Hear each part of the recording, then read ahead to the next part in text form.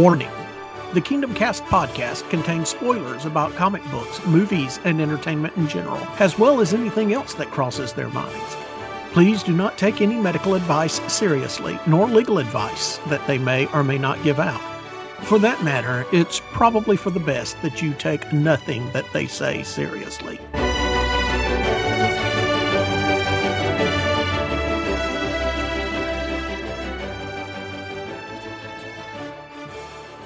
Welcome back to Kingdom Cast Podcast for the week of November 4th in the year 2020.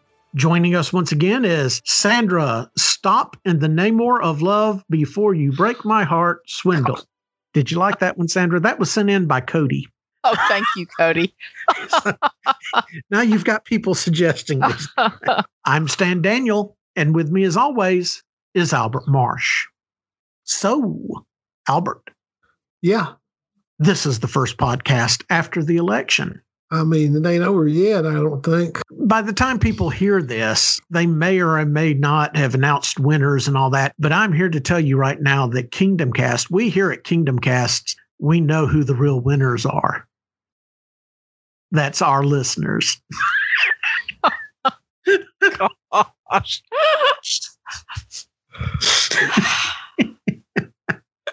You're all winners in our book. Who's the losers? Shut up, Albert.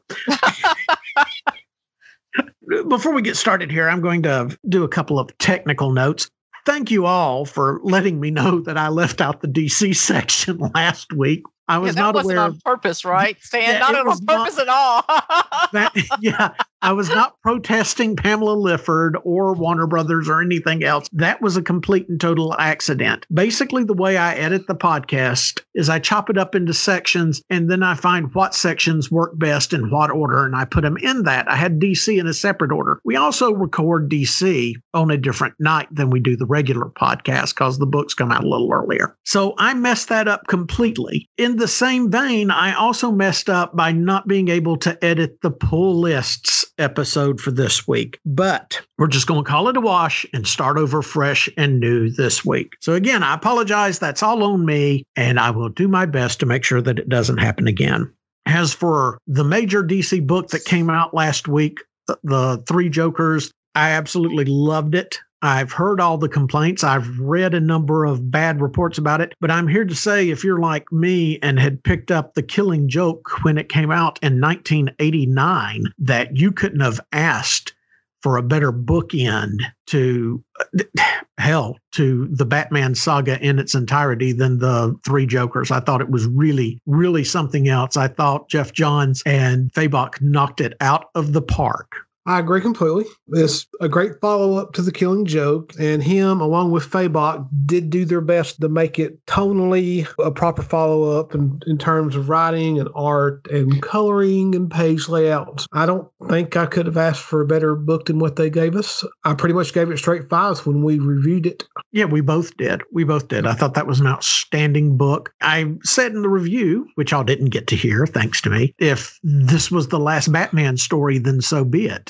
Book ended everything perfectly. Anyway, that was our rundown of The Three Jokers. That kind of leads us into a situation here. Albert, you know what's going on with the Omniverse, right? I have read articles. This is basically going to be their new format after they do their, what's it called? Future's End? Future State. Future State, yeah.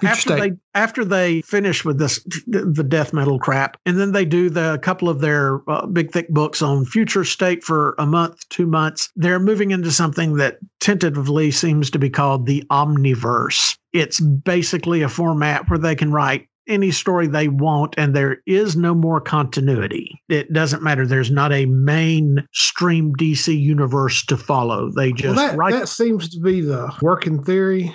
Yeah. I would not be surprised if they sort of pick out maybe a small amount of books and say these books right here work together. Everything else is just whatever the writer wants to do. Yeah, I don't see the problem with having a set of books in continuity. And then I've been a big proponent forever of having the what if books or the multiverse books. They're told outside of mainstream continuity. And I'd be thrilled to death if they just put out as many of those as they wanted around the clock. I'd be down for that, so long as we do have the mainstream continuity. What bothers me about what we're reading about the Omniverse situation is this is a way that you can dilute the base of the characters, like Batman, Superman, Wonder Woman. If they don't have to adhere to any one base of morality or any one set of dynamics or set of rules, then it's easy to lose the core of who they are in all of that. The counter argument of that is what people consider the best stories of some of those characters. Like if we look at the big three, we have like Wonder Woman, what's that called?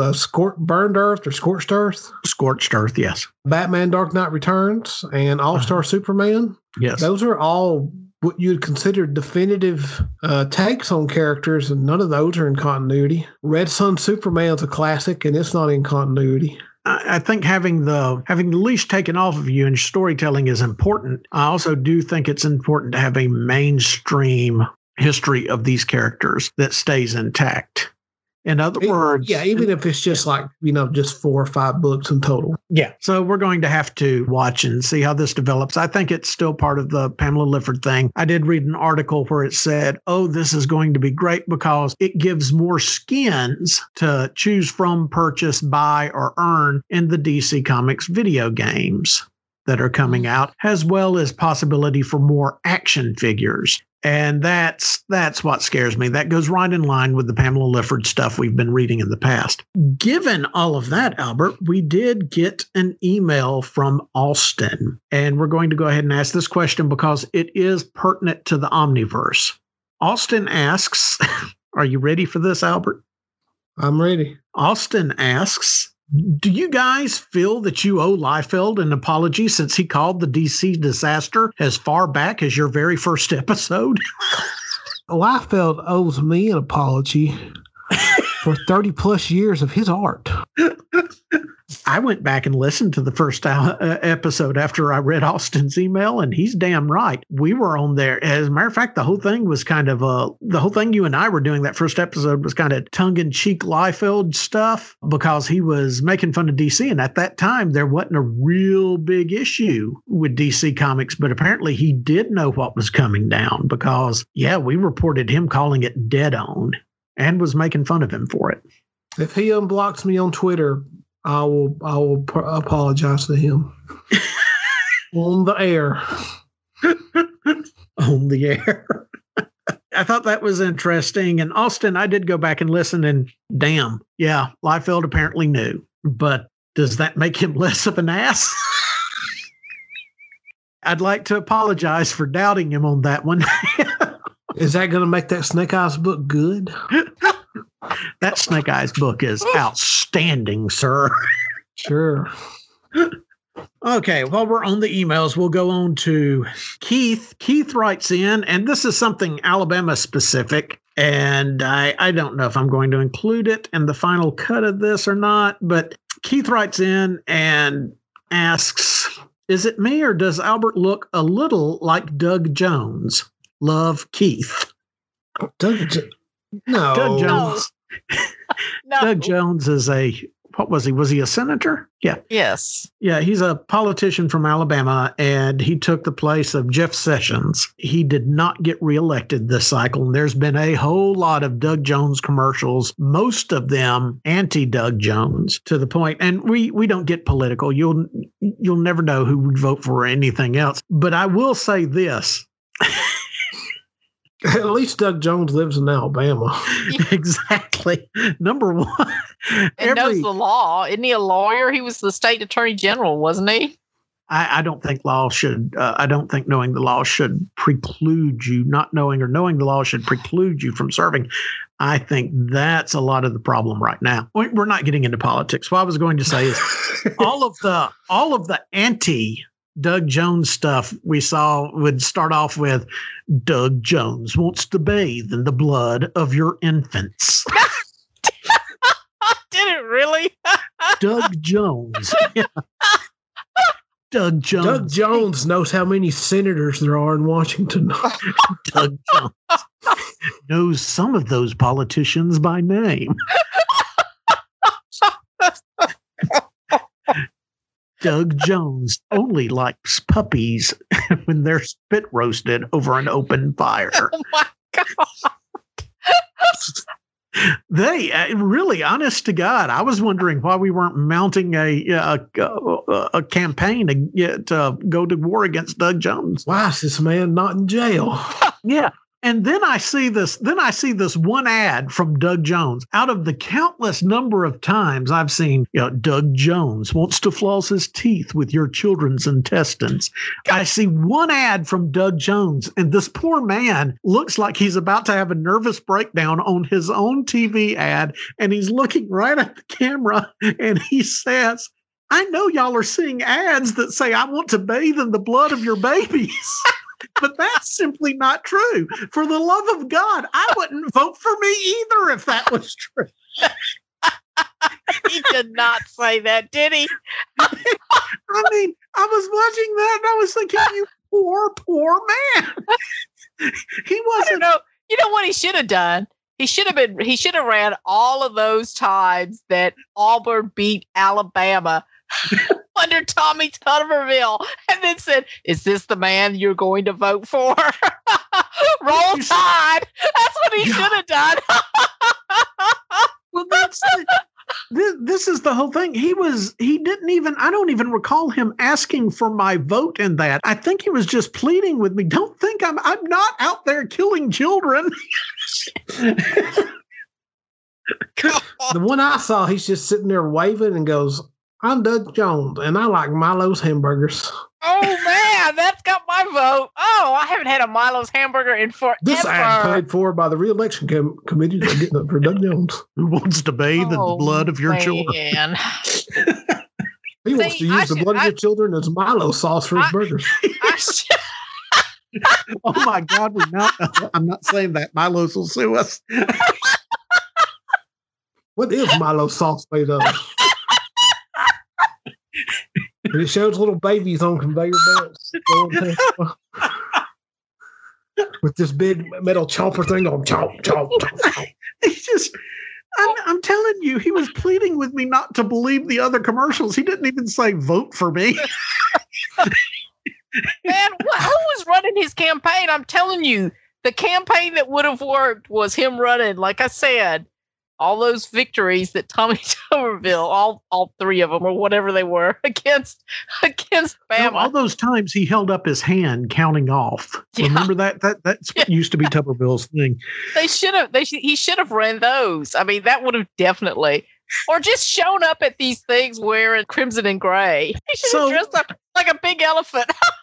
So in short, rather than vote a poor middle-aged lawyer that was somewhat reminiscent of Winnie the Pooh into office, we voted a football coach in. Are you saying I look like Winnie the Pooh? No, I'm saying you don't look like Doug Jones. Keith is saying you look like Doug Jones. I haven't weighed in on that. I just saw it as an opportunity to go off on all those. Doug Jones is going to set fire to your house personally. He knows where you live. He has a phone. Doug Jones has access to a book with your names and it's address. 9:00. Do you know where your baby's at? Oh my Lord. Well, you Doug Jones does.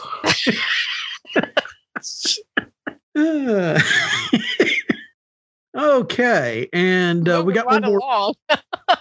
Moving right along. Yeah, there you go. All right, we got one more email from Miriam. Miriam asks, have any of you even read the Harry Potter books? Yes, I have. All of them, backward and forward. No, I haven't. I read the first couple chapters. I read the first couple of chapters of Harry Potter, and I thought, no, this is not for me. I did see the movie, or the first movie. Oh, no, the movies aren't any good. Albert, did you read them? No.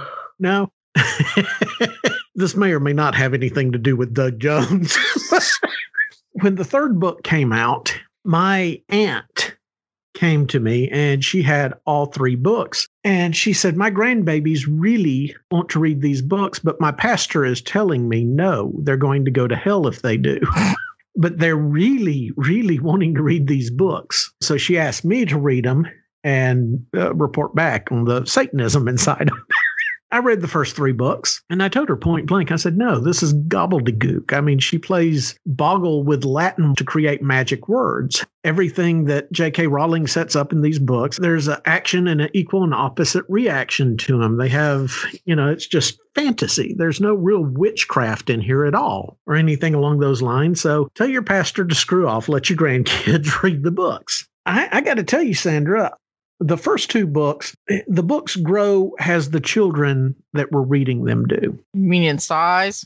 Well, not just in size, but in content. And then when you get to the 7th book, you go back and it points things out that have happened throughout the series. This woman had a plan. Not only did she have a plan, but these 7 books, the original 7 books, are going to be taught in collegiate classes on story structure, content, plotting. She's extraordinary. These books are something else. I really would encourage you, Sandra, to give them another go, keeping in mind that the first 2 books are going to be very simplistic and very straightforward. Mm.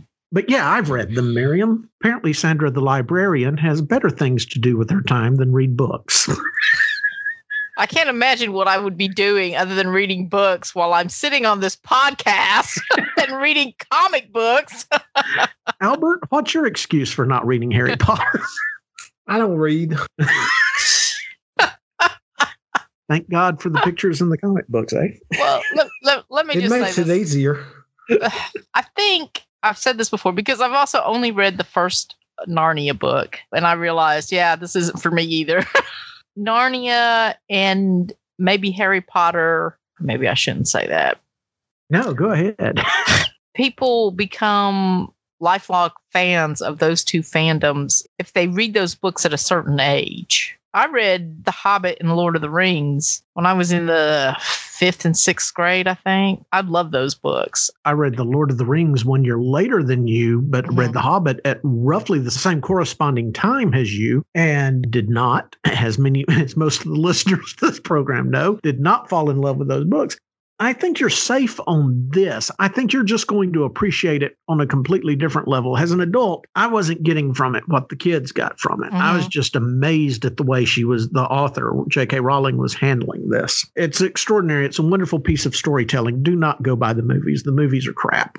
Well, the movies have Jason Isaacs as Malfoy. I mean, that was the whole reason why I went to the movies. The casting is perfect. Mm-hmm. Okay, don't get me wrong. The casting in the movies is absolutely 110% perfect. It's just that the movies are complete crap in comparison to the books. Well, I mean, they can't, especially those books that are like the size of a there are so many. They can't get all that in a movie. No, it's not just the old standard. They can't put it into a movie situation. There are giant gaping plot holes that they leave in the movies that could easily have been filled. Mm. Well, I stopped watching the movies, I think, too, after trying to remember what. You should give you should give the books a chance. I think you'd enjoy them.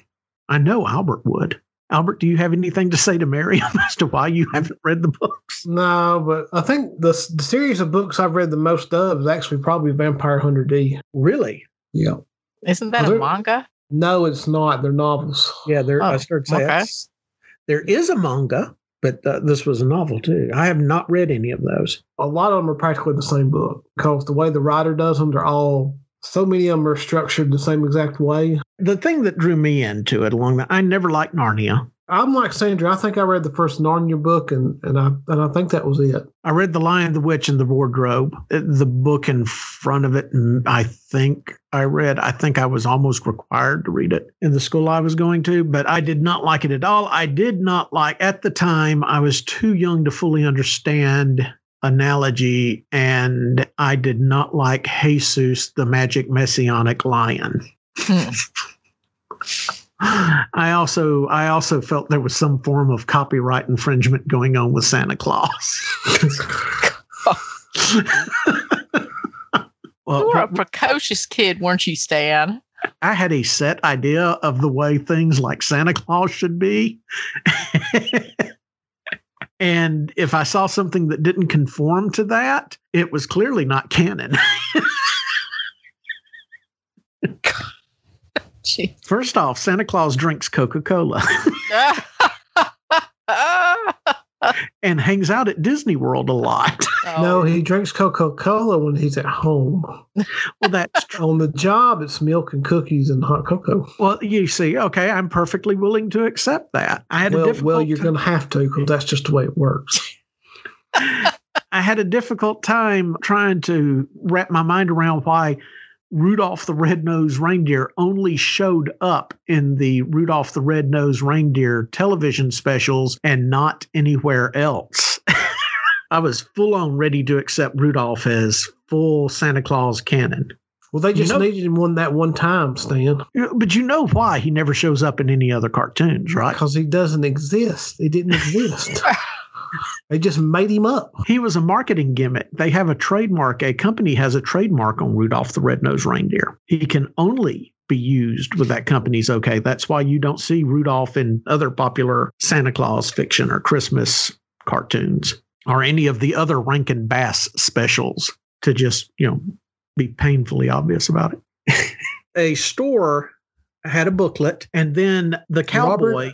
Robert L. May. Yeah.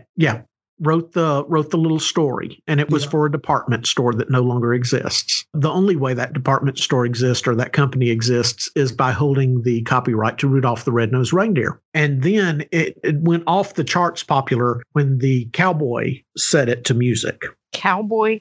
Yeah, you know the song? Yeah. Yes. It's Gene Autry. Yeah, Gene Autry, the cowboy. Yeah. Okay. Yeah. I knew he was a cowboy, but I kept wanting to say Roy Rogers, and I knew damn well that wasn't. No, it wasn't Roy. Yeah, but it's Gene Autry. Set it to music, and it just went off the charts, and he gained popularity. But Rudolph the Red-Nosed Reindeer is copyrighted and can only be used with that company's permission. That company only exists now because of Rudolph the Red-Nosed Reindeer. Okay. And I'm sure they make a bunch of money every year off of it, too. Oh, God, yeah, they do. I mean, the Cracker Barrel, 2 weeks before Halloween, Cracker Barrel already had out all their Christmas stuff with Rudolph the Red-Nosed Reindeer all over the place. Cracker Barrel. All right, y'all want to review some comic books? Yep. Sure. That's it, Sandra. Sound real enthused. You clearly read a bunch of good books this week. All right, let me redo that. Yes, I cannot wait to talk about the singular Namor appearance this week. It wasn't even good. It wasn't. I'm sorry. It was okay. It wasn't bad. Well, you don't mind if we start off with Boom Studios first. I guess. Boom Studios. Wicked Things, number 6. Writer John Allison, artist Max Sarin. This ends the Wicked Things series. I thought it was cute, fun, clever. The art is stylized specifically for this story, and it works perfectly within the confines of this story. I think the characters in this story are an excellent modern-day Nancy Drew, even better, given the clever dialogue and humor. This book's open to all ages. Look, you could do far worse than trying to get a kid into comic with Wicked Things. It's going to be out in trade paperback soon, so keep your eyes open for it. This is a really good, clever, fun book. I agree. Like one book that we're going to review later, this book isn't necessarily my cup of tea, but for what they were going for, they did a very good job for it. I'm not drawn to things that look like Nancy Drew or the Hardy Boys because I've read enough Hardy Boys and Nancy Drew books that when I was a kid that I was done with them. But this is a very good version of those style books. Yes, it's at least entertaining. Those books are very dry. I'm not knocking them. I know a lot of us grew up on them, but come on, people, those books were dry. This is not. This is fun, entertaining. I smiled a few times. Art keeps popping. So yeah, I gave the writing a 4. I gave the art a 4. I gave the dynamic a 3. My score was 3.7. That's a fair score. I think I'll give the overall thing that as well. Dark Horse Comics, Spy Island, number 3. I didn't read Spy Island, number 3. I didn't get to it. I thought you guys weren't going to read it. Writer Chelsea Kane, artist Elise McCall, and supplemental art by Leah Meiternich. I demand to know who is buying this. I'm willing to bet that the people buying this are responsible for most of society's problems. I thought it was people that were at the Cheesecake Factory were buying it. No. I said that on issue number 2, I said that this comic book and the interior of the comic book, specifically the supplemental art, you'll notice that I went out of my way to find out if the artist who was doing the different style stuff in it, and it's Leah Meiternich, had a wonderful career ahead of them in designing Cheesecake Factory menus, because that's what this reminded me of. This story, I don't know what the hell's going on. This story, I read issues number 1, 2, and 3 twice a piece. As if it wasn't bad enough already, they do manage to bring a mime into issue number 3. There is still no. Who are they going after? The one girl that gets mentioned the most is supposed to be the detective on this job. But she's not the one that ends up in the bed with that naked guy who comes out and is completely okay with being naked in front of everybody, her mom and all of her friends or whoever it was. There's no coherency to any of this whatsoever. This point, I am just reading it so I can look at Leah Meiternich's supplemental art. That's the honest to God truth. I am impressed with what she does by way of design. I assume Leah is a she. I am impressed with what Leah does by way of design in this book. I'm not as impressed with Elise McCall's artwork in it, but I am impressed with supplemental art by Leah Meiternich. What do you think, Albert? I hate this book. Okay. Fair enough. I'm not disagreeing with you. I can't even read this book and get cheesecake brought to where I'm sitting. I ordered coffee 15 minutes ago. Coffee's cold by now. Yeah. Okay, you know what? I'm just scanning this book right now, and I'm not reading it, but it has so many funny things in it. Pedestrians celebrate sudden absence of street performer. Well, that was the mime thing, and that did actually make me chuckle there, but I forgot about it because. Or the wanted poster for the Kraken. That's Leah Meiternich's art. The wanted poster. The Witness Protection Department field guide, and then the disguises for the witness protection. All of that, everything you're quoting, except for the missing mime thing, everything you're quoting is from Leah Meiternich on that. I gave the writing a 2. I gave the standard art a 2. And I gave the supplemental art by Leah Meiternich a 4. And then I gave the dynamic a 1. After I do my version of algebra, we come out to the score of 2 for this book. Albert, you're just going to score it. You hate it? No, see, I give the writing a 2 and the art a 3, but I have to give the dynamic a 5. I was about to say, sand flea parking only. I'm good. See, that's not funny. It's funny. Oh, look, they found their audience. Oh, my God, look at this dog. Well, like I said, I'm not reading it. I'm just scanning the pictures right now because you sprung this on me. I thought there's absolutely no way they're going to read this. I'll just put this at the end of the pile and I'll read it after the podcast. Neither Albert nor myself, and I think I'm safe in speaking for both of us, Albert, tell me if I'm wrong, think that you should spend money on this book. You really shouldn't. Okay, Sandra thinks it's well worth it for whoever's doing the Cheesecake Factory audition. It's Leah Meiternich is doing this. There is some hilarious. I was beginning to suspect that Louis' interest in sand fleas was nefarious.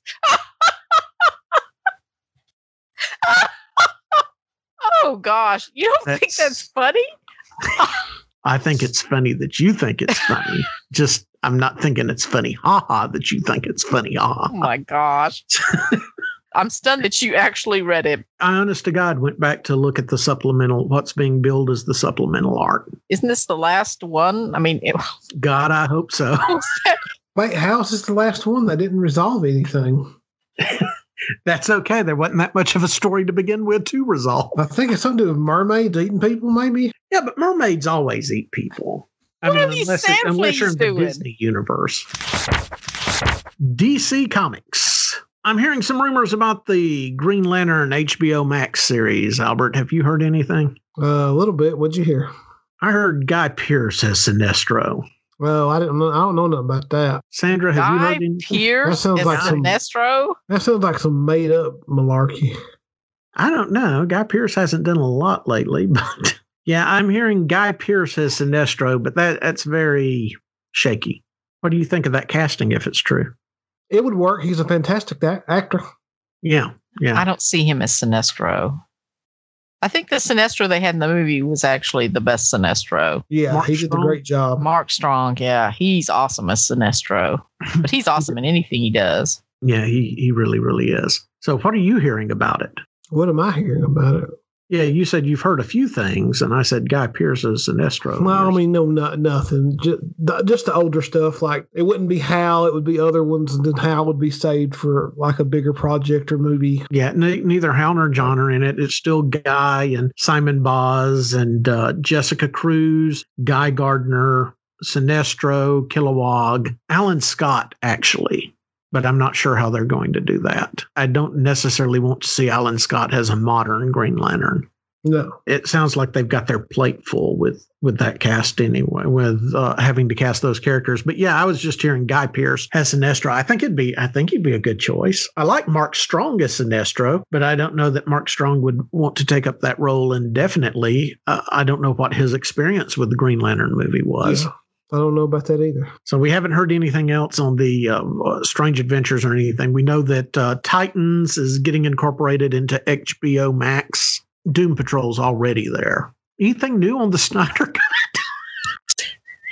Is Tobey Maguire done shooting his scene? God. Didn't they get into some trouble for their trailer music? Yeah, I don't understand how they got in trouble with it now. Like, it's been out for long enough. It should have already came up. Oh, weren't they playing? What was it? They were playing Hallelujah. I mean, they have almost that ruined was it. Zack Snyder has almost ruined that song for me. He's almost ruined DC Comics in general for me. Now, Albert. Warner Brothers has an extensive music library, most of which they stole from Prince. How could they get in trouble for something that Warner Brothers has the copyright to? I don't know, but they got in trouble for it. In trouble as in legal trouble, or in trouble as in bad taste? As in they're not supposed to use it. Yeah, there's a rights issue. They don't know the rights to it. Well, you see, now, wait a minute. Warner Brothers Records had the right to, was it a different version of Hallelujah? Not that I'm aware of. It's than the one they played in Watchmen, because Warner Brothers has the legal copyright to the one they played in Watchmen. Why would they have the legal copyright to that?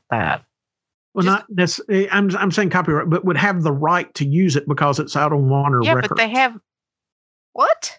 Hallelujah is like Prince's. Remember when Prince started calling himself the artist formerly known as Prince? That's the Leonard Cohen version on both of them. It may be a different mixed version, but it's still the Leonard Cohen singing both versions. That's what I'm saying. The reason Prince started calling himself the artist formerly known as Prince is because he was objecting to Warner Brothers, the way Warner Brothers handles his music. Similar situation going on with Kanye West, where he was peeing on his Grammy in the toilet. It's not owned by Warner Brothers. It's the not? label. The label, it came out on Columbia, so it's owned by Sony. Sony.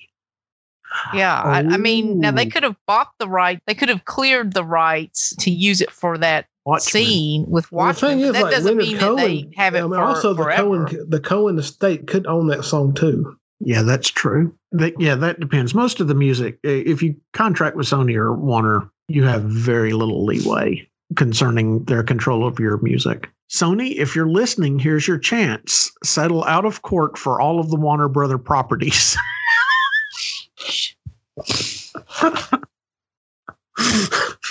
Yeah.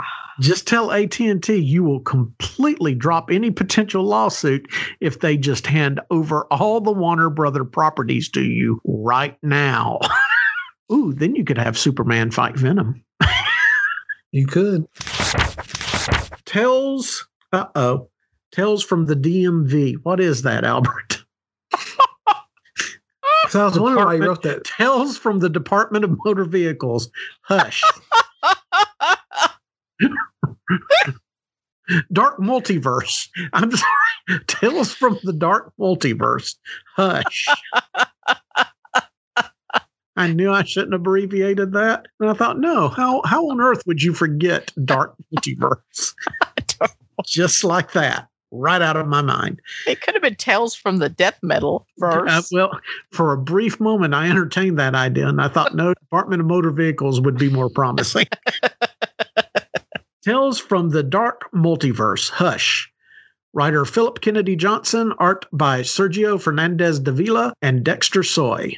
Thought it was very bad. Yeah, it didn't live up to the promise set by the other ones, did it? No, and the art. Here's the problem with the art. The art could have been, even if the art was the same, it could have been good. But what they do at the front of that, they have that big recap page of the original Hush. Yeah. Where the guy draws, pretty much he redraws Jim Lee art. Yeah. And it all looks terrible. So even though the rest of the comic looks better than that page, it just makes the rest of the comic book look terrible as well. Yeah, it just reminds you of how good the Jim Lee Hush was. Yeah.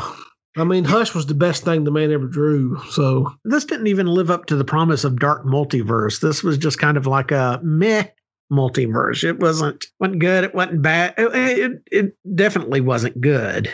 It was bad. It didn't do enough with it. Well, I thought of everything you could get, all the divergent Batman origin storylines, and we go with this. This assumed a great deal. I just at no point did I buy it. I did not think this was a great start for something I was looking forward to, and I was looking forward to Tales from the Dark Multiverse. It felt contrived. There is no surprises, no startling revelations. Me personally, I've never been a big Hush fan, but I can't imagine that this was a story that anybody was asking for or wanted to see. I'm not even sure how this one got greenlit. This is not a stout start to this, and I was kind of looking forward to this situation. At least we got Tempest Fuginaut back. He's the Watcher. It's just not interesting, you know? No, it was worse than the worst of the previous Dark Multiverse tales. I gave the writing a 2. The art, I gave a 2. The dynamic, I gave a 2. My score was 2s across the board. No, I gave the writing a dynamic a 2, but I gave the art a 1. Art a 1. Because the Jim Lee stuff really bothered you that much? Like really bad. Really bad. Yeah, well, I mean, it was noticeable to me, but I thought, okay, quit pretending to be Jim Lee. If you're going to do this, why not just cut and paste the Jim Lee art? Because then you got to pay Jim Lee. I think they're already paying Jim Lee, unless he's owned by Sony too. Could be. Sweet Tooth, The Return. Writer and artist Jeff Lemire. I thought this was fine. You do need to be familiar with the previous material to actually enjoy this or to have any idea where you are in it. You don't necessarily have to read it, but there's stuff that even in this first issue that goes on and you don't know what any of it is. They do explain the timeline, Sweet Tooth's on, like we're 300 years removed from the original comic. Yeah, that seems about right. Yeah, and they explain, here's how things used to be with the animal people, but here's where we're at now. But you need to know who Sweet Tooth is before this comic, and you need to know who Jeopard is too as well. This was billed as a reimagining, but this is actually a sequel. Yeah. So you do need to be familiar with the original Sweet Tooth run, which is not a bad thing. That was a pretty good run. That was a pretty good book. I always really liked it. I thought it was a great run. Yeah. You liked it more than I did, but I liked it. It was good. Jeff Lemire has a good story here. If you're familiar with Sweet Tooth, if you enjoyed the first run, then you're going to enjoy this first issue of The Return. It's a promising next chapter in Lemire's quirky little animal Sweet Tooth universe saga thing going on. Yeah. I gave it an overall score of 3. Lemire's artist and writer on it, and he knows where he's going with it, so it all works out in the storytelling. I gave the writing and art a 4. I gave the dynamic a 3 because they don't explain enough, but I have a feeling that in issue 2, they're going to probably do a big info dump. Yeah. Probably lay out what's going on, so... Victor and Nora, a Gotham love story. Writer Lauren Miracle, artist Isaac Goodhart. This is a trade paperback aimed at the young adult crowd. I'd like to think that tweens aren't swayed by this, but given the success of Twilight and 50 Shades of Grey, I know that they can be. It's definitely going to hit with some of its target market, but not all of them. It's not going to be anything revolutionary nor really talked about a year from now. They've done this with Beast Boy, too, and a couple of, I think they did this with Raven also. This is probably part and parcel of what we're headed toward with the Omniverse, where we take two established characters from DC Comics and we put them in a completely different dynamic with some familiar signposts. We hit familiar notes with them. So you can say, oh, yeah, Mr. Freeze, because he's doing this, or they have the same names and this love story. It wasn't bad. It just wasn't good. But of course, it's not aimed at me. I try to take that into account. But also, I've read far better young adult novel or young adult trade paperbacks than this as well. I know they named at me, but I still thought it was absolutely terrible. I'm not going to go full Monty and say absolutely terrible. I'm going to be honest here. I'm kind of showing my cards here. I, honest to God, was hoping for something more significant to their romance in this,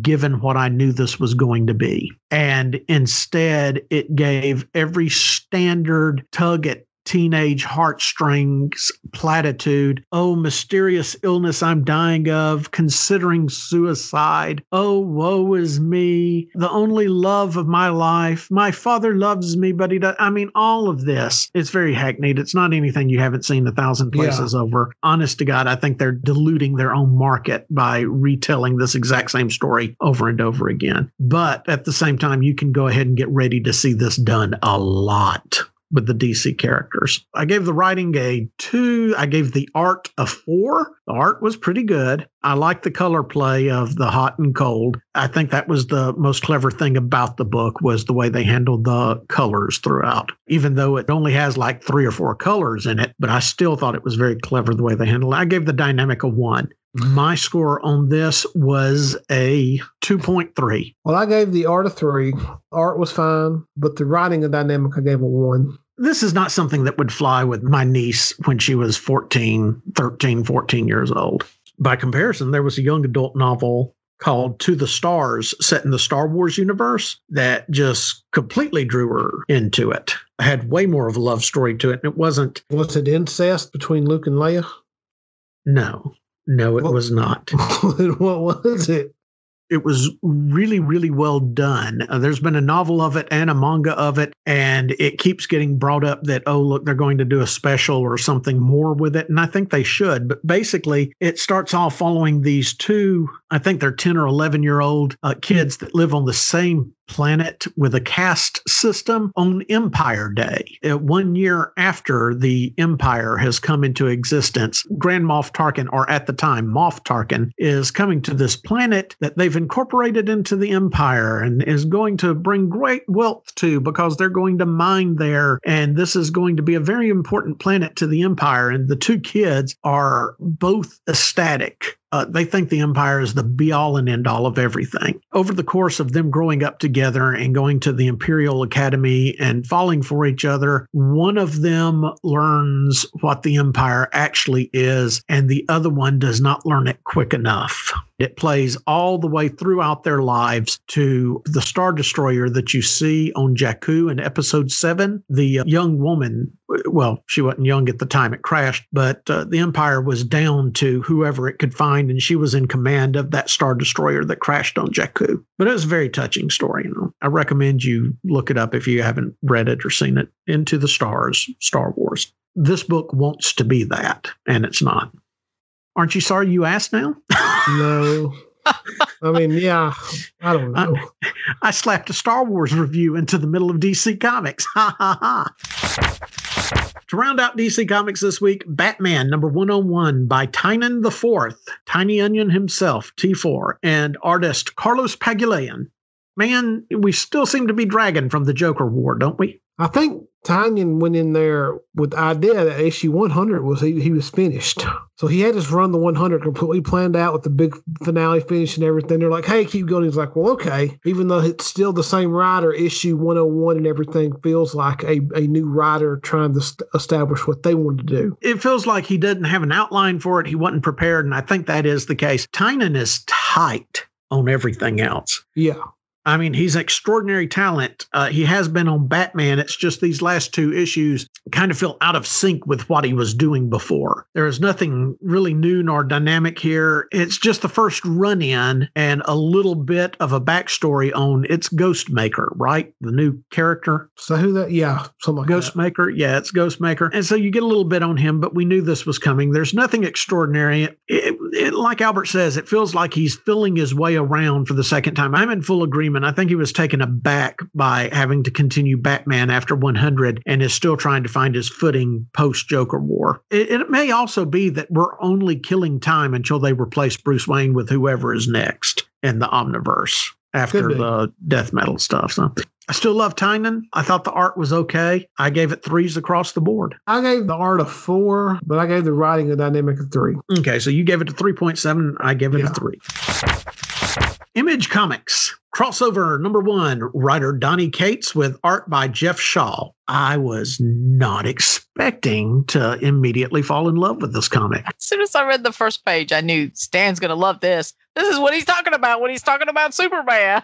This is exactly what I'm talking about. Donny Cates knows what's going on. Donny Cates and Grant Morrison, a handful of other writers, they know what's going down and they know what's coming. You've got to go get this book right now. Cates is quickly cementing himself as comics' premier authority. If anyone deserves the moniker of true believer, it's Donny Cates. Wait a minute. I thought True Believer was for Marvel fans. Well, it's something Stan Lee would call people. That means, yes. It's come to be more than just Marvel. It has? Yes. Stan also knew that eventually we're going to will the superheroes into existence. And that's why he called us true believers all the time. That plays into it. Well, actually, I think True Believer predates Stan, but Stan kind of appropriated it for Marvel. That's exactly right. Yes, True Believer predated Stan, but Stan appropriated it because he knows that ultimately through our beliefs, we're calling superheroes into existence. For more of that, you should read Grant Morrison's novel.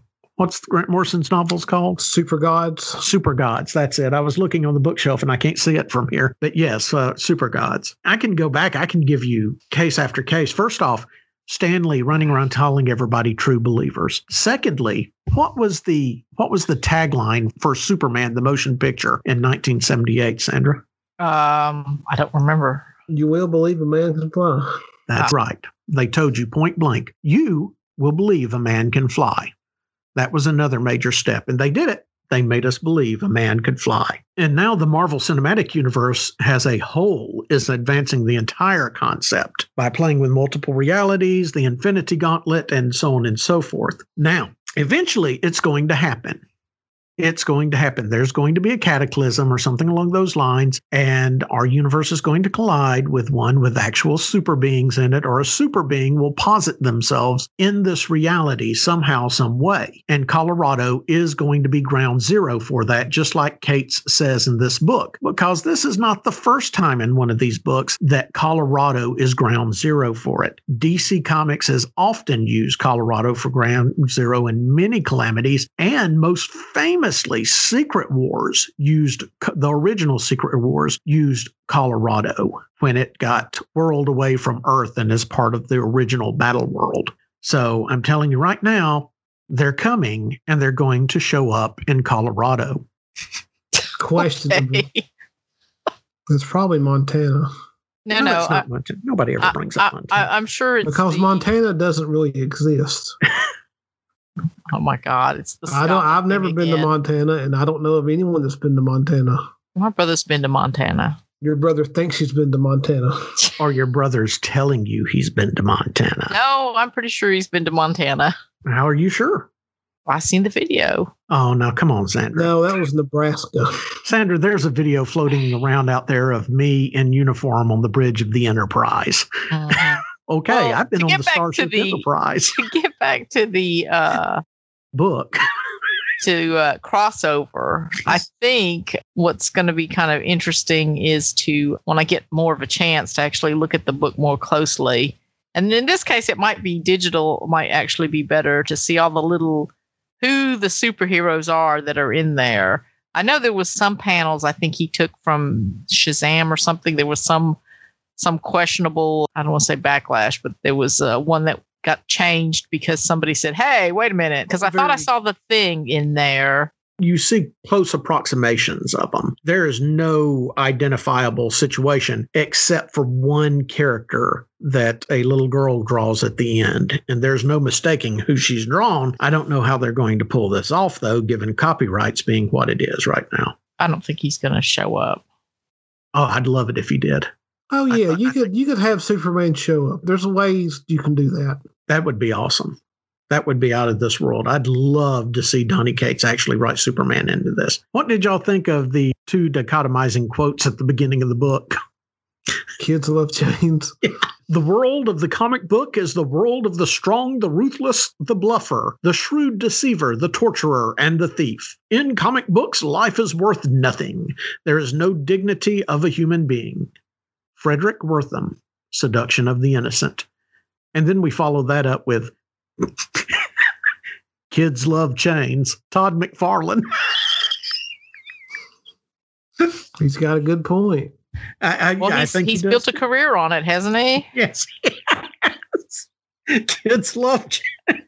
I thought this book was outstanding. I loved it to death. I'm looking forward to it. This was a very pleasant surprise, and the artwork was outstanding all the way through it. The way he jumps from realism to pseudo-realism, the combination of the two, and then the direct comic book type art to let you know that they're two-dimensional. The bulletin board on the side of the road that reads God hates masks.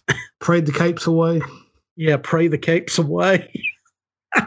And, of course, the comic book stuff on the inside. This was a very well-done comic. I have to agree. Okay. Yeah, it's a great book. I actually read it earlier, right when we was talking. This is great stuff. Donny Cates is knocking it out of the park. I gave it straight 5s. Yeah, that's fair. I'll give it straight 5s, too. I'll say maybe 4s. And that's why they will not appear to you first, Sandra, when they come. Well, great. I don't want a big bubble over me, cutting me off from the rest of the world. I don't know. I'm pretty good with that. But yeah, highly recommend crossover number 1. I wanted to do something. We have a mutual friend. His last name is Hitt, Albert. So you know who he is. Yeah.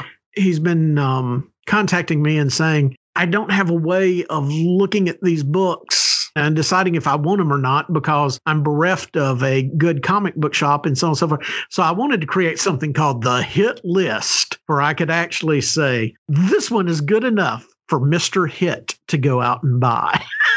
Well, we're not going to do that because that's just plain ridiculous. I am going to say to Mr. Hit, you are going to want to pick up crossover number 1. So there you go. If it's good enough for Mr. Hit, it's good enough for the rest of you. Boy, y'all are just balls of excitement tonight, aren't you? Well, I'm trying to keep up with everything here. Like, oh, did I read that? Did I read that? Okay. Marvel Comics. Atlantis Attacks, number 4. Writer Greg Pak, artist Ario Anindito, and Robert Gill. What has happened to Greg Pak? Why is he writing this? He's trying to sneak an ending to his Agents of Atlas arc. So this is just really another, they're calling it Atlantis Attacks, but it's really just the Agents of Atlas book. Well, Yeah. all of this seems like a great waste of Namor's time. I agree. I mean, I was reading it and I was thinking, my God, Namor, are you as bored as I am? The thing is, Greg Pak is, I don't know, like, I remember, like, he did, of course, Planet Hulk, which was effing amazing. Excuse my French. Yeah. Yeah. His run on Incredible Hulk beforehand was amazing. And didn't he do Incredible Hercules? He and Fred Valente did Incredible Hercules.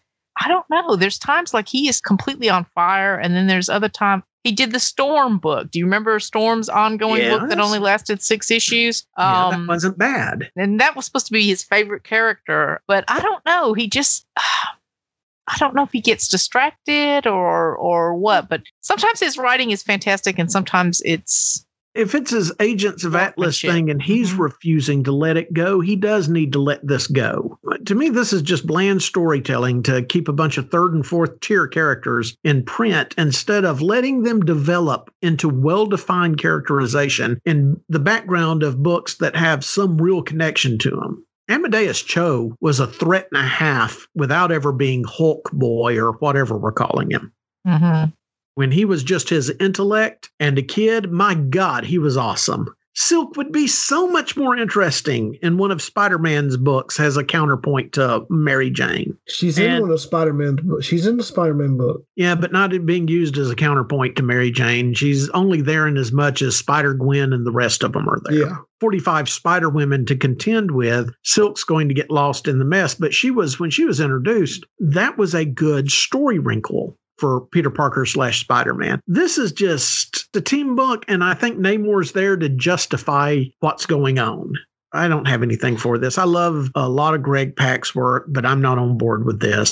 I don't think his take on Agents of Atlas could have sustained an ongoing, but Marvel wanted this team. So they gave us, quote unquote, an ongoing, but they kept it surviving by making it a series of miniseries. And that's what Atlantis Attacks is, the last of the miniseries. To me, it's clear the reason why they wanted this, because this is not the Agents of Atlas that I know. Agents of Atlas that I know is Jimmy Woo and Namora, the Uranian, the one that Jeff Parker put together. The Agents of Atlas that Greg Pak is interested in is the all-Asian team. I think that's part of the reason why it doesn't really work, because it's kind of like, well, we're going to have the all-Asian team. Okay.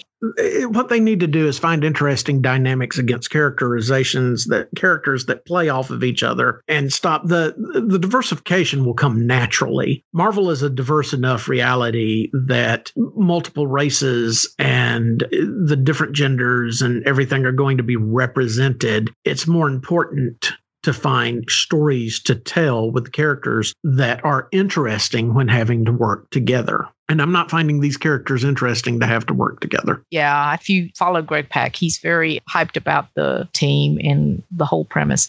Albert, anything? I could have read something different than this. You could have read Spy Island. No, you did read Spy Island. I'm sorry. Yeah, I read that too. I wasn't that impressed with it. I gave the writing a 2, the art a 3, and the dynamic a 1. My score for Atlantis Attacks is 2. We'll just say that's my score too. I will probably give the art a 2 on this also. But so, yeah, my score is probably lower than yours. Avengers number 38, writer Jason Aaron and art by Ed McGuinness. I wasn't going to even review it, but there was a mega rewriting of the Marvel Universe. There was not a mega rewriting of the Marvel Universe history in this. There's just an incident thrown in with Mephisto to show that he's been around since the beginning of Marvel's Earth, it being Satan. Other than Blade referring to Thor, his Norse Jesus, which, oh my God, Neil Gaiman's Norse mythology comic issue number 3 came out this week. Jason, go pick it up and read it, or read the book. You're way off base on that, unless you're going to try to make Thor into that. In which case, I'm begging with you, please don't. That's not what Thor is. I think that was just supposed to be Blade's take on Thor, not Jason Aaron's take on Thor. Yeah, that's fine if it is, but I am so... You don't know what to do with this anymore. Kanshu had, Khonshu or whatever, Konnichiwa had control of the Earth last issue. But thanks to the Phoenix Force taking control of Mark Spector or joining with Mark Spector, he no longer has the control of the Earth. Where's the Phoenix Force? It's nesting on a mountain. Make it stop. Please make it stop. Are you trying to make death metal look good? 'Cause you are. Is that what you want? You're mean. I liked most of this issue minus the Phoenix stuff. I just don't think Phoenix is something they should just pull out the way they do. Yeah. No, and it's not. It's not. And I'm going to give you a case in point. I try not to bring up John Byrne's website, Byrne Robotics, for a variety of reasons. But I'm going to tell you this. John Byrne created 13 issues of an X-Men series called X-Men Elsewhere. Marvel and John Byrne could not come to an agreement on publishing it. So what he did was he published most all of this on his website, Byrne Robotics. It's just the pencils and his writing it, but they are complete stories. I'm here to tell you point blank, if you want to understand what the Phoenix Force is and how it works, go to read that. If you want to be able to look at another comic book and not judge the art harshly, maybe you should stay away from ByrneRobotics.com, because John Byrne is a master and a half, and he still is. And when you look at the breakdown on that comic book, when you look at all the work he put into it, the dialogue and everything else, I have no idea why Marvel didn't publish it, other than the fact that he gives the he literally defines Phoenix as to what he and Claremont originally intended all those years ago. Okay. I assume they didn't publish it because somewhere in there it's John Byrne's fault. I know he's a jerk to work with, but I am point blank telling you, this should have been published. This should have been published. All it needed was inks and coloring, and hell, it doesn't even really need that. The name of the series is X-Men Elsewhere. John Byrne started publishing it on ByrneRobotics.com, his webpage, back in 2019. And there's roughly 16 issues of it. And it's got almost every Marvel superhero in there. It's got the Fantastic Four. It's got Spider-Man. It's got the Avengers. It's got Namor. It's got the Silver Surfer. It takes place after the Dark Phoenix saga and offers an alternate ending to it. It offers the ending that he and Chris Claremont had originally planned before Jim Shooter ordered that Phoenix be killed. You look at these pages and they're just absolutely masterful. You see the time that he takes working on each of them, the buildings, the houses. He's not photocopying a damn thing in this. All of it is by his hand. My God, I can't help but be impressed. I know John Byrne's a jerk, but that doesn't make me appreciate his mastery over his craft any less. So if you want a really good X-Men story, if you want to know what we're missing out on, please go to Byrne Robotics or just Google X-Men Elsewhere, E-L-S-E, when, one word. You heard that, Sandra? Namor's yes. in it. Doubt that, but no, he is. He's in it. I'm trying to remember here. Oh, it's Avengers. Yeah, Avengers 30. Yeah, I'm just so. It's another hot mess. That's all I got to say. And whatever he's planning to do with the Phoenix, just from what we've seen of the Phoenix so far, it's just. Well, we know what he's planning to do with it. The Phoenix is going to have a tournament to decide who gets to be his host. Namor's going to be one of the people, and I'm like, okay, great. Here's another chance for Namor to get trashed. So somebody else in the Avengers, Black Panther, looks good. No, thank you. I have no desire to read this. I think Aaron has a bunch of ideals, but the way he's just thrown them in the salad bowl and tossed everything and then spit it out at us has just... I think he's making this specifically what his version of an over-the-top comic book is. In his past writings, he's been subtle. He's been bold. He's been very creative. He's been very original. And I don't think he's lost that ability. I think he's writing this over the top on purpose. I'm just not sure what that purpose is. It's just killing the Avengers and it's killing me.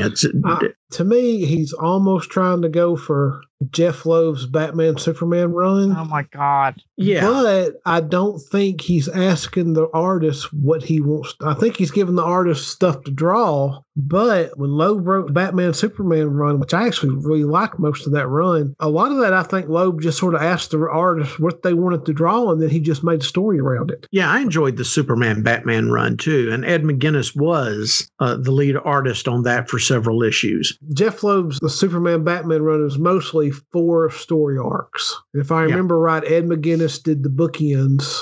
The way some of those artists talk, they just told Jeff Loeb what the characters they wanted to draw, so he just stuck them in the book.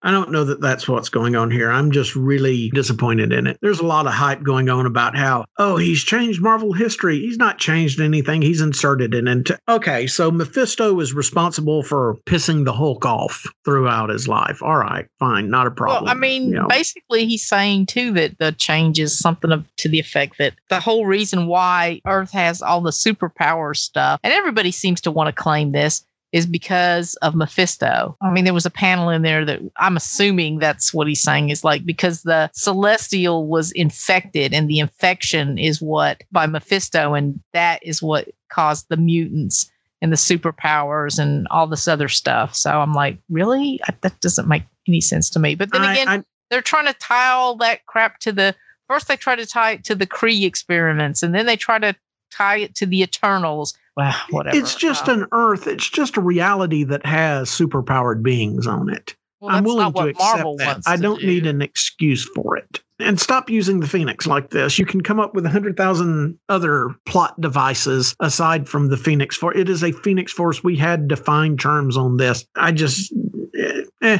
I gave the writing a 2. I gave the art a 5. Ed McGuinness is awesome. And I gave the dynamic a 1. My score on this was 2.7. I'm giving the writing a 1. I'm going to give the art like a 2.5. The dynamic a 1. I gave the art a 5, dynamic a 3, and the writing a 1.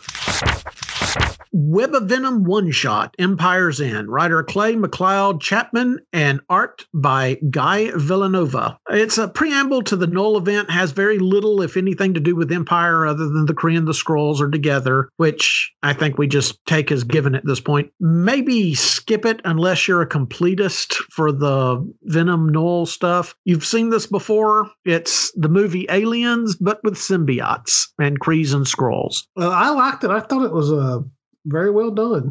I didn't have much of a problem with it. I don't know why they slapped Empire's name on it instead of just keeping it as a Web of Venom situation. Yeah, I don't know either. Krees and Skrulls, but in reality, they name drop Hulkling, and that's about it. Nobody's going to question this. All you have to say is the Krees and Skrulls are working together now, and nobody's going to think anything of that. It wasn't bad. It just wasn't great. Maybe you can save a little money here if you're not a diehard Venom guy or gal. I gave the writing a 3. I gave the art a 3. I gave the dynamic a 2.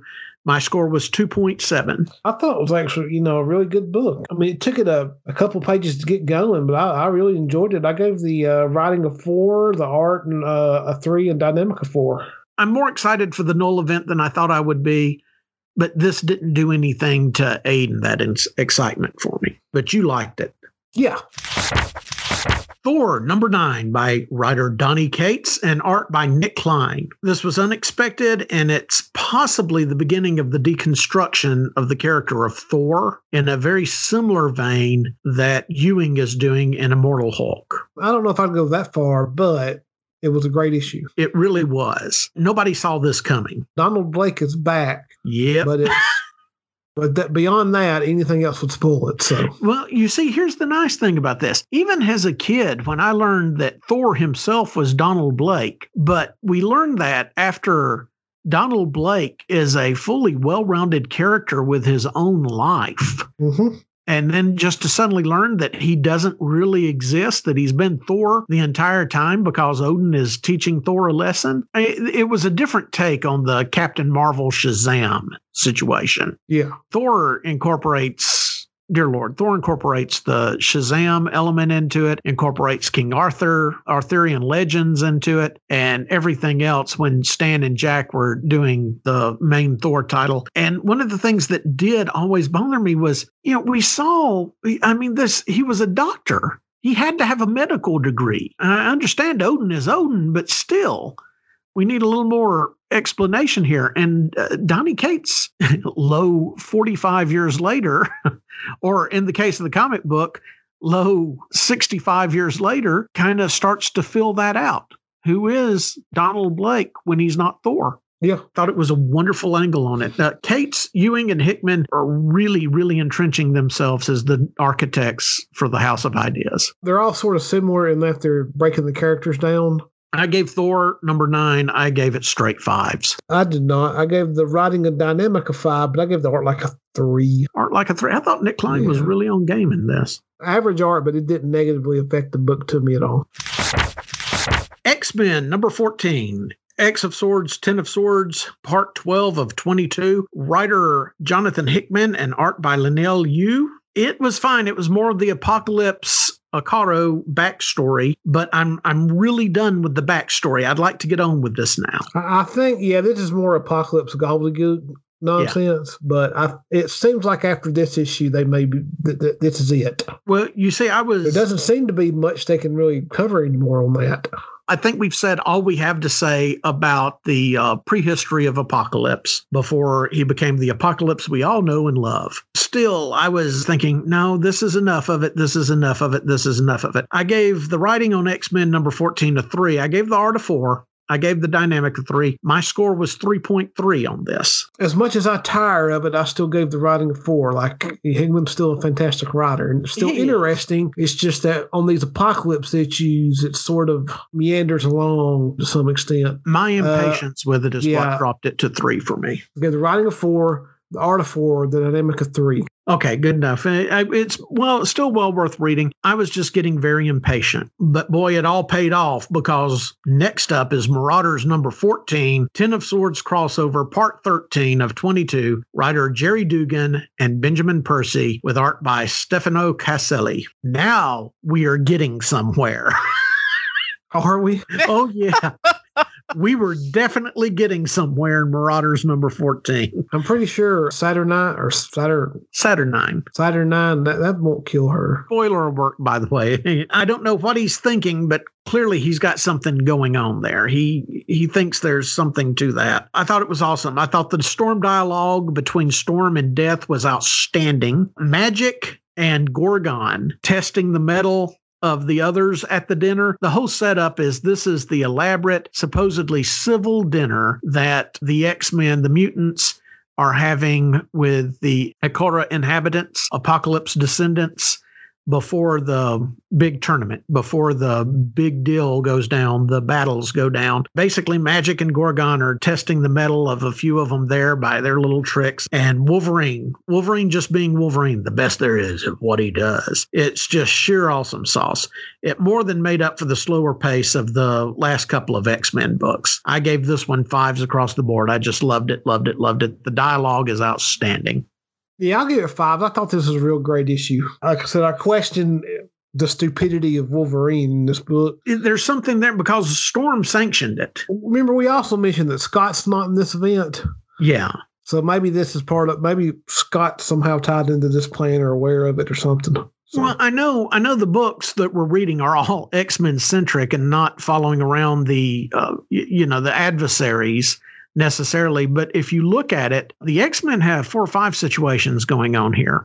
Wolverine's got his situation going on in this book, but aside from that, Scott and Magik have been talking in code in several of these issues, leading you to believe that they've got some sort of strike force or something in play should things go south. And then you've got Sinister and his team of Hellions that are specifically out to screw up the opposing team before anything gets started. So the mutants are playing some dirty pool here. Yeah, I mean, they got a plan, but I think at the end of it, they're still going to have sword fights here. Oh, yeah, that's coming. That's definitely coming. Hickman's got something up his sleeve. I don't want to say I love it when they play fast and loose with morality, but yeah, I love it when they play fast and loose in morality, and it's grounded. It's not for the sake of doing it.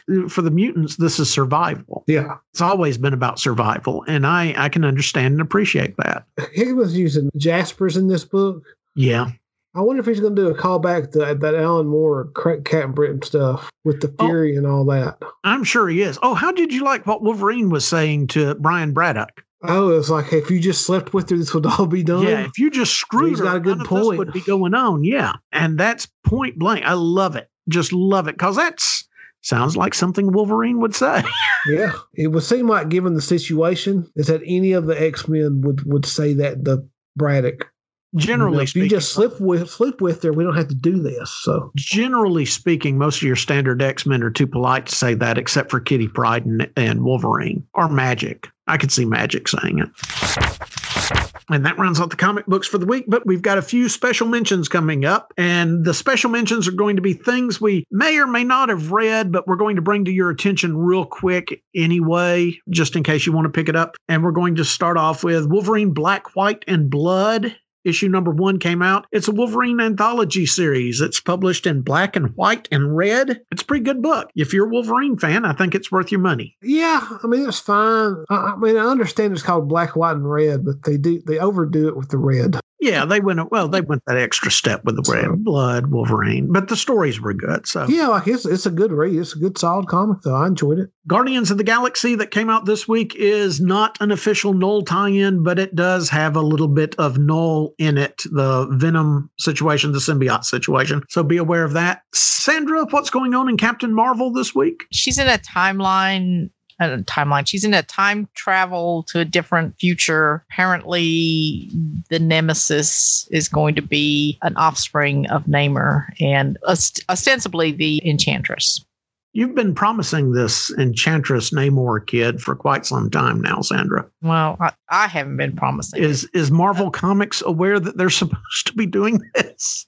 Is the writer of Captain Marvel aware that you're expecting this to happen? This was completely out of the blue for me. I mean, I'm looking at, I look at the solicitations. I see the cover. I said, gee, that kind of looks like Namor on the cover. And then the next issue comes out and it's got a guy that looks just like Namor, except he's in a different costume and he has a streak and some weird hair growth on his face. But anyway. Doing a show in 2021 and Sandra's going to say, any issue now in Captain Marvel. I don't think Namor's going to show up on this. The Enchantress. No, this is not something I would say I was looking for or asking for. But it's just, if you read Captain Marvel: The End, it's set in that quote unquote universe. We don't get to see this kid of Namor's until the very last page. But the cover's great. I have to say, one that I'm going to recommend is U.S. Agent Number 1. I'm going to recommend that as well. Which is written by Christopher Priest. Yeah, the awesome Christopher Priest, and an entire issue by Georges Gianti? Georges Genti. Georges Genti. Okay. Not Jorge. Jorge. I don't know how to spell the entire show without a problem, Albert. Well, you can just edit it out. Anyway, it's by Genti, who we don't see much of. He used to be part of that studio in Atlanta that Adam Hughes came out of, Brian Stella Fries came out of. This was back in the 90s. Classic Priest. Awesome story. Yeah. Great art. I think there's a nod to Mori Kumamoto in there, who was really quite comedic book. Yeah. Very funny. Well, I think over the years they've started using him as sort of a joke character. Yeah, USA Agent. Yeah. Okay. U.S. Agent. Right. Yeah. He's got a lot in common with Guy Gardner so far as personality goes. Also for Marvel Comics, Fantastic Four Grand Design trade paperback. It's a wonderful breakdown of the history of Fantastic Four. For those of you familiar with X-Men Grand Design, it's the exact same thing. I think X-Men Grand Design I liked a little bit better, but this is worth your money if you're a Fantastic Four fan. Well, the difference between this one and the X-Men book, if I remember correctly, is this one actually takes some panels. I mean, it takes panels, like the Kirby panels out and redraws them. Yeah. I don't think X-Men did that. X-Men took some panels out and redrew them. The artist, almost all the panels, if I remember correctly. Not all of them, but it did some. Also, a couple of other things of note. Money Shot, which I'm bringing up because somebody's blackmailing me, had their last issue, so it'll be out in trade paperback. If you like gratuitous nudity, and I think that's all there is to that comic, so there's that. And finally, Norse Mythology. Neil Gaiman's Norse Mythology issue number 3 came out this week. We all highly recommend that. Yeah, issue 2, that was fantastic. Was it 2 or 3 that came out this week? I thought it was 2. Yeah. Oh, I'm sorry. Issue number 2 of Norse Mythology came out this week. Yeah, we love it. We love it. We love it. We love it. You didn't ask me what I've read this week. What did you read this week, Albert? A new issue of Alien, the original screenplay, came out. I mean, it's still a good book. I mean, it's nothing too different outside of character designs and alien designs, but I still like it. Also, Cyberpunk 2077 Trauma Team, issue 3 of 4 is out this week, and it's still a great read. I picked up on both of those too, and yeah, I'm with you all the way. Okay, and that's going to round out the comic books for this week. So I found something on Amazon that I ended up liking a whole heck of a lot that was not even remotely on my radar before. On What was Amazon. it, Stan? I'm glad you asked, Sandra. It's an Amazon original and it's called Undone. And its first season came out in 2019. They're about 22-minute to 30-minute episodes. They're very, very well done, very surrealistic. If you've ever seen the movie with Keanu Reeves and Robert Downey Jr. based on Philip K. Dick's story, In a Scanner Darkly. Is that correct? No, it's just called Scanner Darkly. Scanner Darkly. It's the same style. It's that same animation that is basically overlapping live action characters. I highly, highly recommend it because it fools around a lot with the notion of subjective reality, just like the comic books we've been talking about, the Department of Truth and Crossover do as well. It's got better. I think I watched a couple of episodes of that. Did you? Does it start off with the girl, like maybe she's depressed or has mental issues, and I think maybe she breaks up with her boyfriend after he tries to ask her to marry her or something? Yes, it does. Yeah, I've seen a little bit of that. Yeah, it's pretty good. It's very well thought through, and it does follow along the Philip K. Dick themes of reality is not as much reality as you think. And on top of everything else, it's got Better Call Saul in it himself. Yeah, he's in Odenkirk, Bob Odenkirk. Is he the dad? Yeah, he's the dad. Okay, yeah. He's the dad and the catalyst for the whole thing. Yeah. And season 2 is going to come out here shortly. They were almost done with season 2 and had a little bit of a COVID delay. But if you're looking for something new, interesting to watch, please do consider Undone. It's something that I wasn't even aware was out there, but I'm glad I found it. There's a movie on Amazon Prime called Possum. Oh, God. You need to watch it. It's about a puppeteer. Possum? Yes. Is it a scary movie? Is it a horror movie or existential dread? Maybe, I don't know. Existential dread. I've got a lot of existential dread going on. You need to watch this movie though. This movie, I don't know if like the picture will be of the poster or whatever. What you're looking at on the poster is a puppet. Trust me, watch the movie. Okay, awesome. Awesome. Sandra, how are you on existential dread? I try to avoid it. How can you avoid it? Yeah, I tell you, this week it's been hard to avoid it. And what stares back at you when you look in the mirror? Because I know it stares back at me. Oh, well. Doug Jones.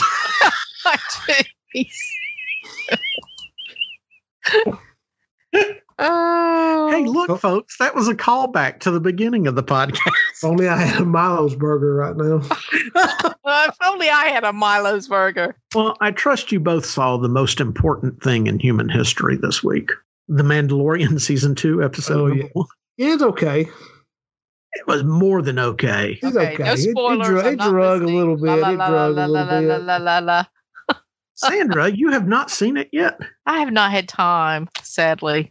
You were up to 3 this morning, you said. What were you doing?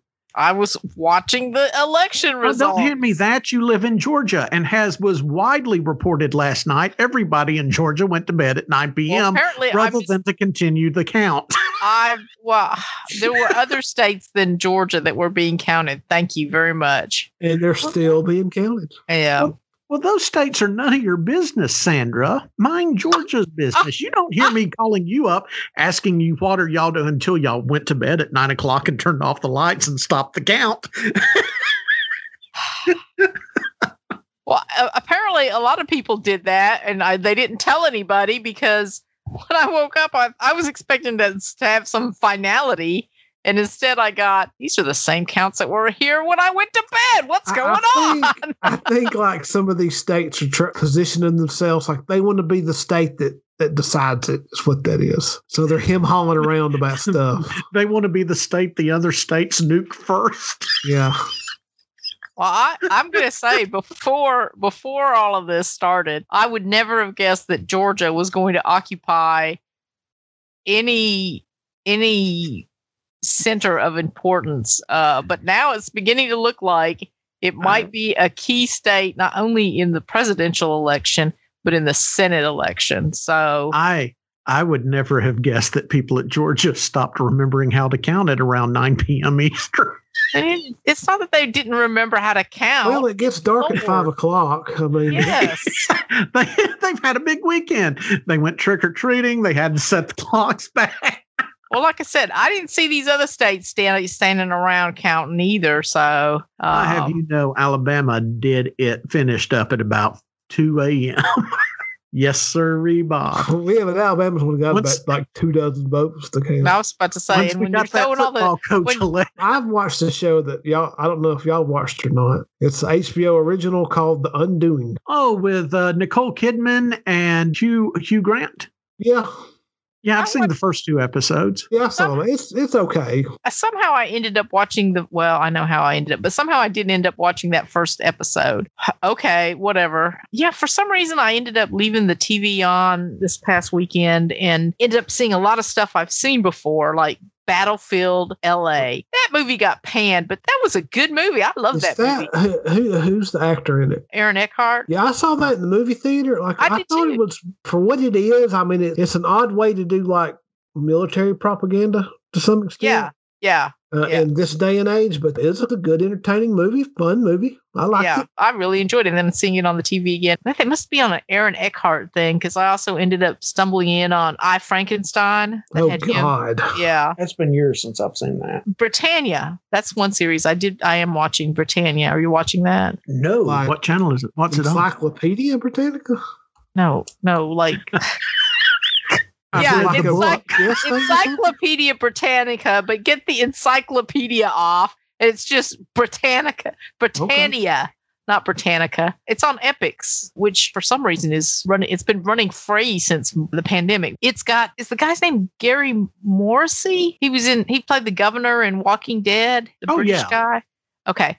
Yeah, the most miscast character in the entirety of the Walking Dead TV series. Oh, okay. Well, he plays this Roman general that goes to Britain. You think it's going to be like the Eagle or Centurion or one of those movies that talks about Rome, the Romans in Britain. Even from the first episode, it kind of takes a swerve off into, okay, these druids are really weird. They sit around and do lots of mushrooms or something. I don't know. And then it starts going off the deep end and you're thinking, wait a minute, maybe the Roman general is not really your typical Roman general, because he may actually be some kind of supernatural being. And anyway, it's a weird kind of mashup show. Are you sure it's called Britannia and you're not just watching like the 11th season of Doctor Who? No, it's called Britannia. It's in the second season is running now. No. Now, if I turn it on and there's a blue police box on there. There is no blue police box. It's just a weird show. And then it has modern music in it sometimes for the soundtrack. The guy playing the outcast druid is awesome. There's a prophecy or there's a vision and it centers on this young girl. I'm not sure if she's going to be Boudica or not, but it's a quirky show. I like it. So, is the girl's name Amy? The girl's name Amy. No. Amy Pond. Who is Amy Pond? It is, isn't it? You can send your emails directly to Sandra at. Is this a Doctor Who thing? Yep. Okay. Well, I don't watch that show, so. Why do you not watch Doctor Who? Well, I mean, I understand why you wouldn't have been watching the last few episodes of Doctor Who, but the others are pretty good. You know, I watched the first season with Chris Eccleston because somebody forced me to, and after that, I mean, his first season was a good grounding, a good basis to reboot. But plus, I was also around when the Tom Baker season came over. David, whatever the little guy. David Tennant. David Tennant really solidified the whole thing, and then it kind of went downhill quick after him. Doctor Who, for some reason, just never was a big fan of. But no, this is not Doctor Who. There's no time travel. There's just weird trips and. Well, if there's no time travel, why would we be watching it, Sandra? What? I don't know. If there's no time travel, why would we? I don't know if you listened to the first half of the podcast, but we're trying to will superheroes into this reality. How does an exposition about a Roman soldier in Britannia help us with this? Look, there's only one superhero I want to will into this reality. So listen, if we accomplish that, we'd screw it up and somehow get Red Skull out of it. Yeah, I'd be wishing for neighbor and I'd get stuck with a Tuma. Or worse, Aquaman. If it was Jason Momoa's Aquaman, that's okay. But no. No, it's not. No, it's Super Friends Aquaman, isn't it? I don't no, I always liked Super Friends Aquaman. He had a cool voice. He did not have the same voice that everybody else had. I thought Super Friends Aquaman was the one that led to the whole Aquaman's a joke thing. Well, I mean, he did, but come on, really, it wasn't that far off. He's water, fish, Atlantis. I'm going to pretend you didn't. I mean, he's not exactly Thor now, is he? Yeah, he's not exactly a beer guzzling blonde barbarian, is he? Well, we're going to go ahead and wrap up this week's episode of Kingdom Casts here. I'm sorry. That was not me clapping. That was me making noise because the dogs were. Sandra, I can tell Sandra's excited to be done with this. That's me clapping. No, the dogs were doing something. I was trying to get their attention. I am going to give a quick shout out to Infinity Flux Comics in Chattanooga, Tennessee. We needed a little help, or I need a little help over the weekend, and Jenny at Infinity Flux Comics in Chattanooga, Tennessee was outstanding there to help. They've got a very clean store. They're comics and games, and they've got the store dichotomized but yet connected. It's a very nice setup. The owner is really great. If you're in Chattanooga, Tennessee, stop by, go in and see them. Tell them Kingdom Casts sent you. They were a great deal of help to us. And also, while we're on that subject, we have listeners from all over the country and some outside of the country, a good handful outside of the country. If you want to give your local comic book shop a shout out on this program, we are happy to do it. Contact us with your comic book shop and what you like about them, what makes them stand out. And Albert, Sandra, and I will do a little bit of investigating. We're not guaranteeing that everybody that sends in a comic book shop is going to get a mention. We will take the time to look into each of them and give them a shout out. We're all for that because we've had several people asking us of late, can we recommend places? And I'm not, we're not everywhere. We barely even get out of our houses. So if you've got a good comic shop, holler at us. Let us know. Let us check them out and see if we can give them a shout out on the air. Let us also know what you think. Ask us any questions. Send us emails just to say hi or whatever, or your opinion on a recent book. We respond to all of the emails. Kingdom Casts. That's Kingdom, CASTS at gmail.com, Kingdom Comics at gmail.com, Kingdom Casts and Kingdom Comics on Facebook and Twitter and Instagram. Follow us. Please do subscribe to the podcast. Our numbers are great. We cannot thank you enough for it. As a matter of fact, toward the beginning of 2021, we're going to move on to the second stage of the podcast. We hope that's something that you'll be looking forward to, because we are. And just give us a shout out. Give us 5 stars if you like us. And again, continue to share us with your friends, whether or not they want to hear us. It doesn't matter what they want at this point. What matters is what they need. And they need a good comic book podcast. You've got dozens of Star Wars podcasts, thousands, hundreds of thousands of them out there. But how many really good comic book podcasts do you have? Again, probably hundreds of thousands. But, then there's us in a category all by ourselves. Well, Stan, you're missing the whole selling point here. What's that? This is the only comic book podcast that will give you all the Namer news all the time. And in spite of that, we continue to beg you to continue to listen to us and tune in and share us with your friends. So do subscribe.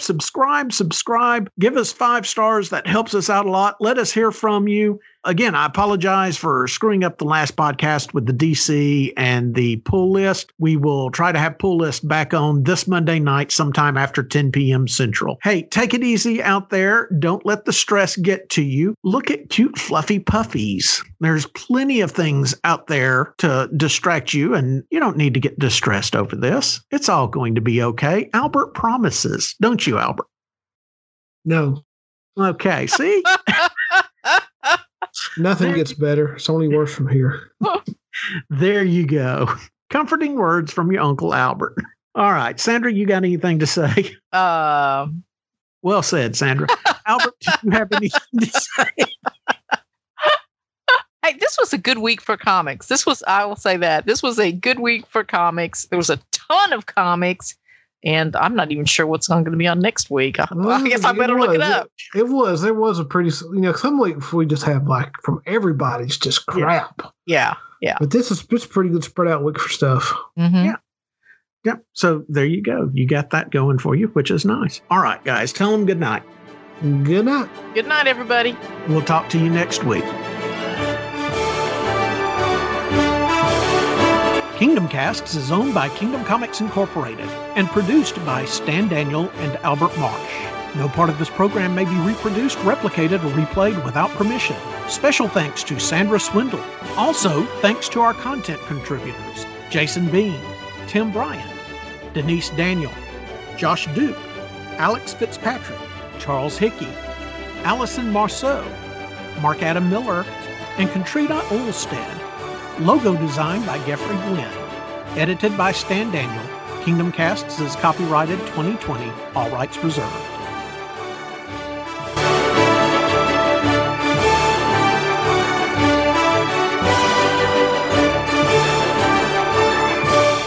I'm sorry, I have a very low alcohol tolerance.